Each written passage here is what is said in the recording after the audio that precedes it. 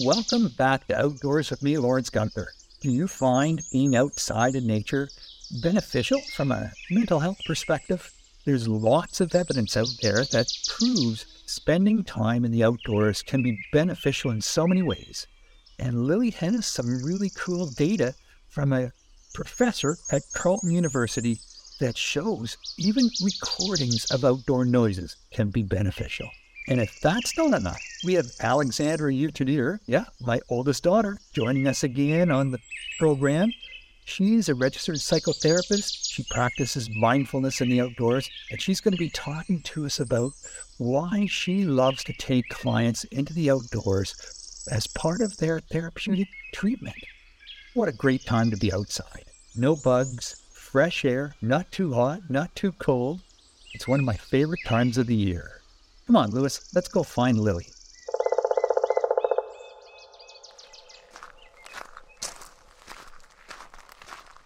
Did you know? Lilly, wasn't that long ago that we were talking about the feeling awe? But what do you got for us today? Okay, well, this is kind of the same thing. Yeah? So according to research published in the National Academy of Sciences, the whoosh of wind through a stretch of forest, birds calling to one another as they land on branches, the gurgle of a brook over a rocky bed, these are the kinds of sounds that are not only calming, but could also have profound health and well-being benefits.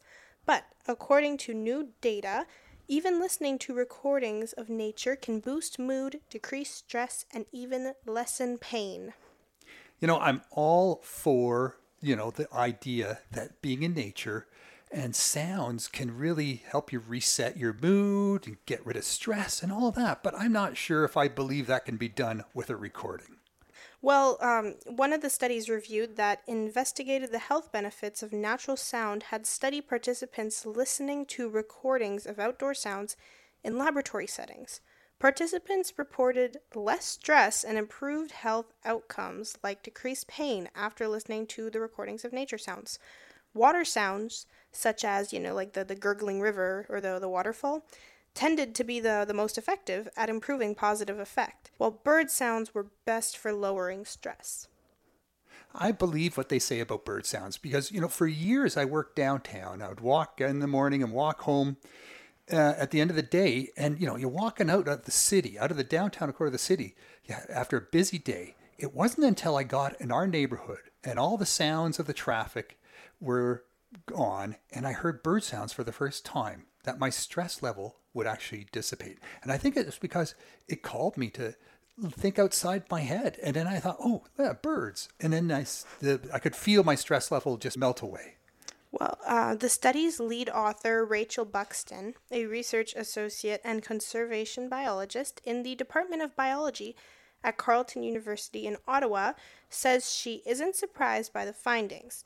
Buxton says, from an evolutionary perspective, humans are hardwired to attend to signals of danger and security, and an environment that is filled with natural sounds feels safe and allow us to let down our guard. For sure. The sounds of busy roads, even if I'm outside and walking across busy roads, my anxiety level just went up, right? It's, you need to have the silence before you can hear nature's sounds. A recent review about the effects of nature sounds on health used a range of sounds recordings such as thunder, wind, insects, and frogs, as well as ample birdsong.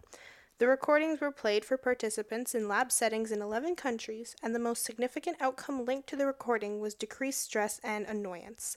Well, decreased annoyance. Many participants, they also reported decreased pain and improved moods, and they performed better on cognitive tests.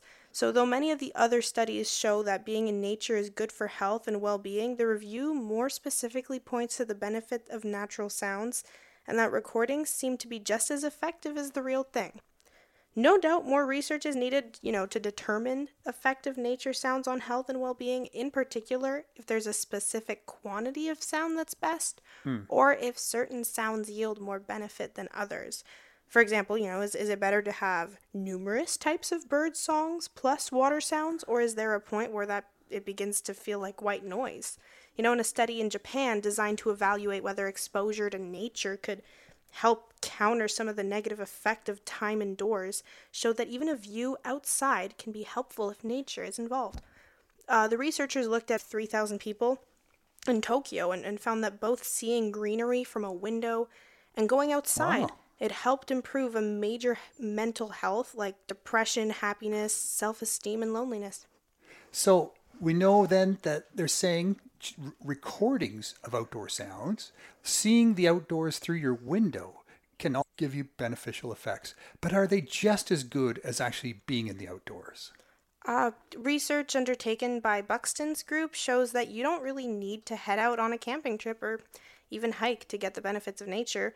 Even a short break filled with natural sounds and sights can be a refresher for the brain. I think, well, my personal theory on this is like it's more like a grounding, a regrounding, a mindfulness, like bringing you back to what humans are at their most basic core levels, which is kind of, it's animals, right? So it's like we like to be outside. There's that too, but I know just when I take the dogs for a walk and I go through the park at some point, and then we meet all sorts of other people with dogs, that to me can help lower my stress and put me in a positive sense because everyone's out there walking with their dogs and everyone's so happy and you're talking about dogs and just have a nice day and the weather a bit. It's nice. It's having that contact, right, is also beautiful. Yeah, well, Buxton speculates that being outside and walking around is probably being more active, but research published in Science Reports found that people who spent just 2 hours a week outside in a natural setting, so town parks, state parks, woodland, beaches, the whole shebang, they reported greater well-beings compared with people who spend less time outdoors. And researchers funded by the World Health Organization involving more than 8 million people from 7 different countries. That's a lot of people. Yeah, showed that people who lived near or in green spaces tended to live longer, than those who didn't have any green spaces or outdoors. It can actually add years to your life. That's amazing. Yeah. And there's a thing called forest therapy. So forest therapy it's a mindful healing and connective practice. It's inspired by the Japanese practice of Shinrin-yoku, which translates into forest bathing. Spending time in nature not only strengthens human immune responses and reduces stress, but also makes us more creative, mindful, and content in our lives. I did that at a spa with Allie. Oh, yeah. Forest bathing one. Forest bathing. Yeah. Well, you were actually bathing in outdoor hot tubs. No, they were splashing hot water full of eucalyptus oil at us. And they're like, imagine you're in a boreal forest. Oh, wow.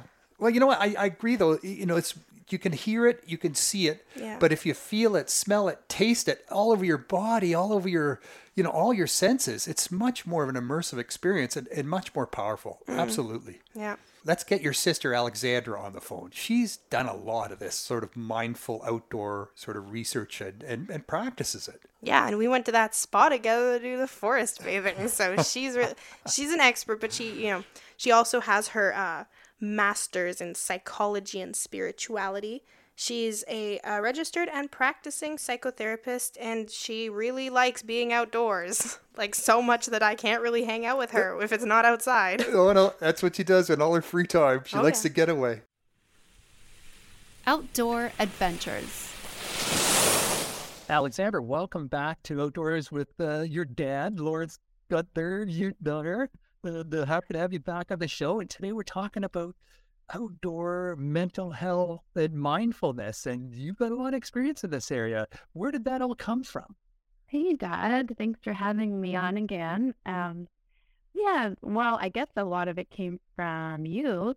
You exposed me to the outdoors from an early age, and I would say that over time, I developed my own relationship with nature. So I did spend a lot of time, doing some traveling and doing hiking trips and things like that. And in regards to mindfulness, that's something that I also explored through my own studies, but I trained in Zen Buddhism for a little bit. I also trained in yoga for many, many years and did an extensive yoga teacher training and did some travels to India to study at schools there.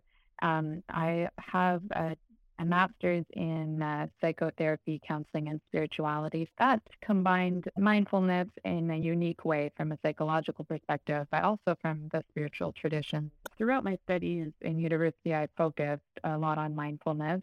And I currently incorporate it into my work as a psychotherapist with clients as a treatment modality. So what is mindfulness? So mindfulness is something that we all experience. You can think of it, oftentimes we might think of it as a practice, so something that we're doing. We are using our attention, our faculty of attention, to just be aware of what's happening right now in our experience, whether that's physical sensations or thoughts, or whether that's just the act of being attentive, being aware. So that's the practice part, something that you can do, but it's also a trait, something that we can cultivate. Is it about the here and now? That's the way I understand it. It's really just that. It's just being here and now. But how that to actually do that, because oftentimes our ability to kind of be present and not get lost and taken away by our thoughts, or the narrative that's running in our experience is very small. So if you actually try to do that, to just kind of drop into being here and now and noticing, you'll start to see that you don't do that too often. The implications for your own experience are huge, actually. But it's such a simple thing to just be here and now, and yet it can have a huge impact on us. I think I learned that a lot from my guide dog trainer over the years, who says dogs live in the here and now. We often think that dogs are planning and plotting and thinking, 2 or 3 steps ahead, but they're really not. They're thinking, okay, I'm going to do this and then this will come. And it's really about immediate gratification or fear or whatever is going on in their environment at that moment.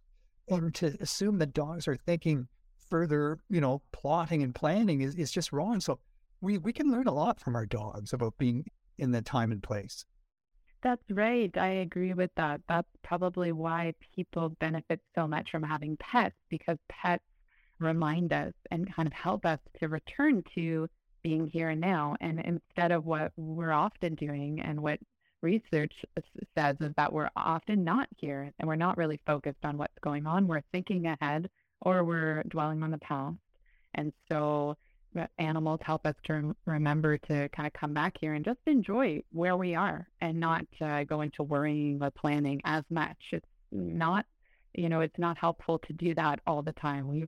We're missing out on our lives if we're not able to be here and now. And similarly, to dogs, nature offers us that opportunity to, it reminds us, it's a good pointer, just like a dog, a pointer back to presence. Huh. So when we are in nature and we're practicing mindfulness, is it me, or is it common for people to feel very insignificant, very small in nature? Yeah, they talk about that in the research, that, being in nature offers us the opportunity for different perspectives. One of those being like a kind of a sense of our own smallness in the face of the bigger picture of life.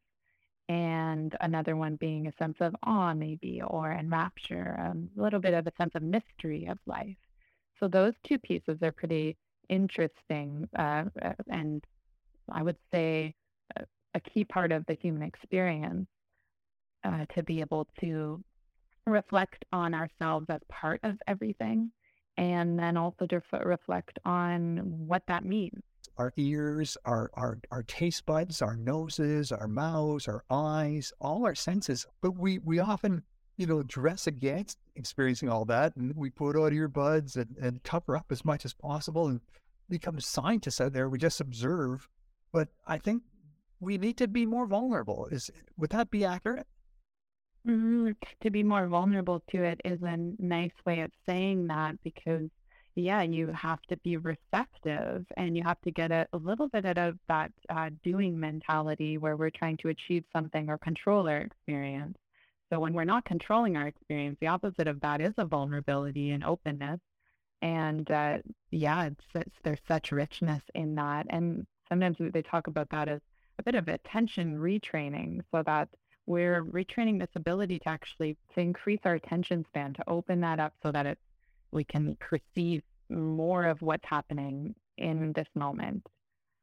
Wow. It's true. Like all of a sudden things happen in nature and you think, wow, I never saw that coming, or I didn't anticipate that. And it just totally profoundly reshapes your experience. Yeah, that's like the interesting thing about nature is that it might be something, that's really startlingly beautiful and kind of strikes you and really grabs your attention. But a lot of nature is kind of what they call like a soft capturing of our attention to it. So it's a bit effortless. In the research of environmental psychology, they point out these things, patterns that you see visually or in sound or feeling that just easily kind of capture our attention, but in a really not a demanding way. So many different benefits, health benefits, and psychological benefits as well. It seems to rejuvenate us. So, Allie, give us a few tips on how to be more mindful in nature.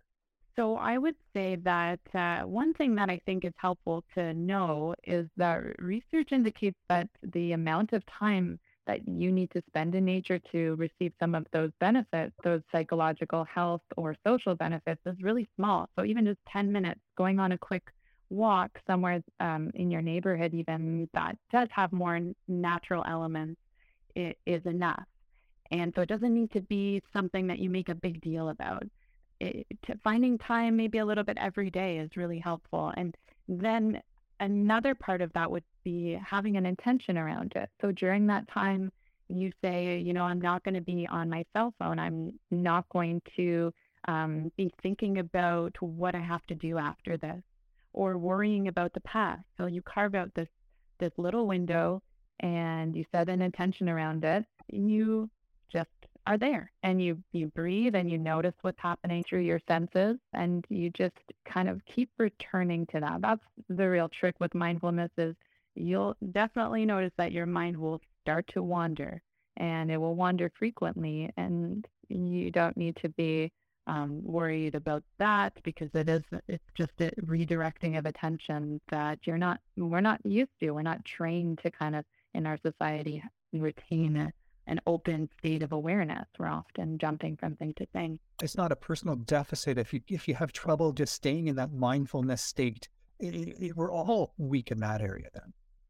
That's right. Yeah. And I think that's what people probably get really frustrated about. They think, well, this is too hard or it's not effective. It's not really something that I enjoy doing. It can be a bit challenging to practice that, reminding ourselves to come back to the moment and to just feeling what we're feeling, whether that's internally, emotions, and externally. But with this, the important part of mindfulness is that it's all with a state of acceptance and non-judgment. That's another key piece there. So it's not about you not being good at this. It's not about you liking the feeling of, the wind on your skin, or it's too cold, or you're, all of a sudden you remembered something that bothers you.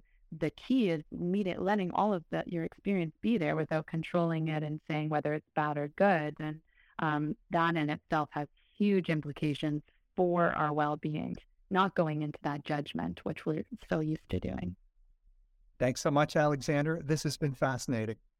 Thanks, Dad. As you plan your walking path in green spaces around your neighborhood, here's a little more information that Dave Brown and I talked about on his show, Now with Dave Brown, regarding air quality.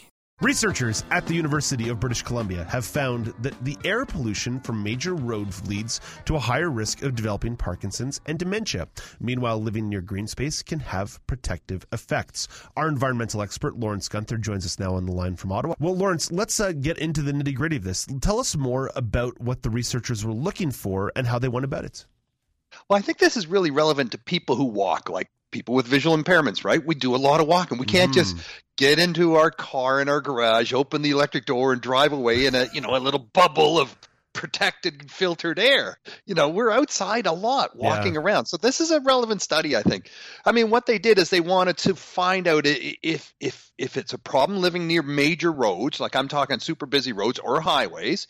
So within 50 meters of a major road or within 150 meters of a highway, whether there's green trees and parks around or not, And what that means for people between the ages of 45 and 65 and 84. So it was 45 to 84. So they looked at people within a 20-year span of life over 10 years. And that was almost 700,000 participants took part in this study between the ages of 45 and 85 over 10 years. So that's a big sample.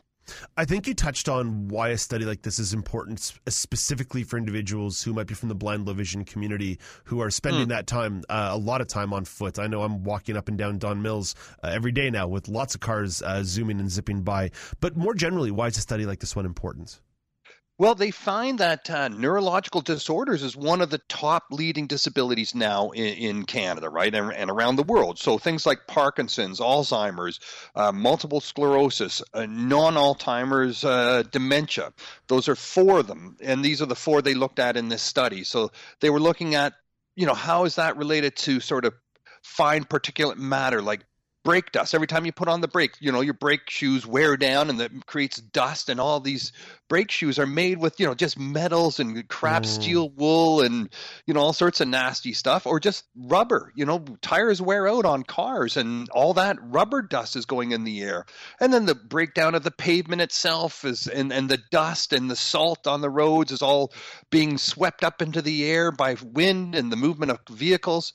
So all this fine particulate matter, plus nitrogen dioxide and nitric oxide, which is coming out of the tailpipes of these vehicles, that's all sort of chemicals that's adding and mixing with all the dust and fine particulates and creating all sorts of other additives and things that we're breathing in. So what does all that mean for our lungs and our neurological functioning? I think we alluded to the results a little bit in the intro, but maybe we can get a bit more into depth about what the researchers actually discovered.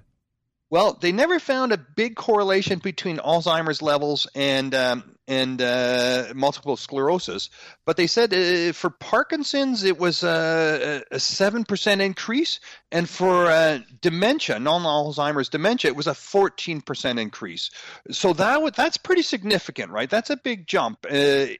But if you're surrounded by trees, if you have a lot of trees on your street, or if you're near a big park with lots of trees, that goes down again. So there you go, folks. I mean, you can live near a bigger road, but if you locate yourself, or you walk on streets, or you locate yourself near a park where there's lots of trees absorbing that those chemicals, that fine particulate matter, that can really clean the air for you. So it's good to have greenery on our streets. It's good to have forests and trees growing on our streets and having green spaces. It is probably a good idea too to keep roads away from residential areas, from schools, to push them out a bit. And if you have the choice, think about too, are you living downwind from a busy street or a highway? Or are you living upwind? I mean, we know the winds are normally sort of like in a westerly direction. So if we can stay upwind from some of these roads when we're making our housing choices, think about that too.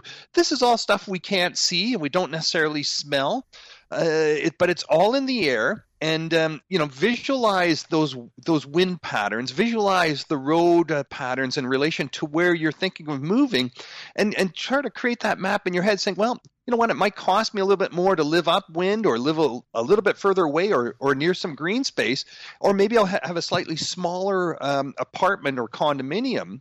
But in the end, neurologically, your health will benefit. Lawrence, what do you think that says also about the importance in urban design? I know that I'm still struggling a bit since making the move to Toronto, with a lot more kind of gray concrete coming from a city like Ottawa, where there's kind of green space at every corner. What does that say about the importance of urban design? Because so often we have you on and we're talking about either the health of the ocean or the health of lakes and rural environments. But when we're thinking about environmentalism, how important is it that we're thinking about the urban spaces? Well, living in a city, you think there's cars in the city, but if you go to New York City, there's not a lot of car traffic in the heart of the city. London, same thing. I mean, they deliberately create those inner core areas, those inner urban areas, to be car less, right? take public transit. If you need to take a car, take a taxi. But mostly people walk or they take public transit. And we need to think more about that when we're designing our urban spaces, making them more pedestrian friendly. It's not just for people who can't drive. It's for just a better quality of life, less noise pollution, less what we know now is particulates and gases that cause neurological disorders, just a better quality of life, living, separating the cars from where we live. And then we introduce green space into that. We're talking about buildings, putting green roofs on buildings so we grow things instead of just flat gravel up on the roof of these flat buildings. Yeah. We can grow things up there, trees and bushes, and make gardens up there. Instead of pavement and concrete, use bricks and plant trees around those bricks.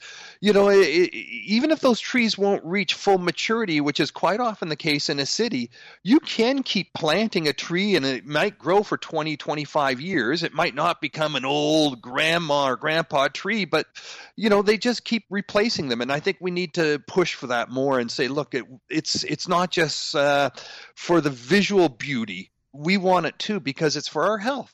We all want to be in the outdoors, but are our bodies ready to take on that uneven terrain that can quickly put an end to our independent mobility? Take time to work on your flexibility, strength, and agility before heading outdoors. Make sure you have the right footwear. Even if you're a guide dog user, bring a hiking pole.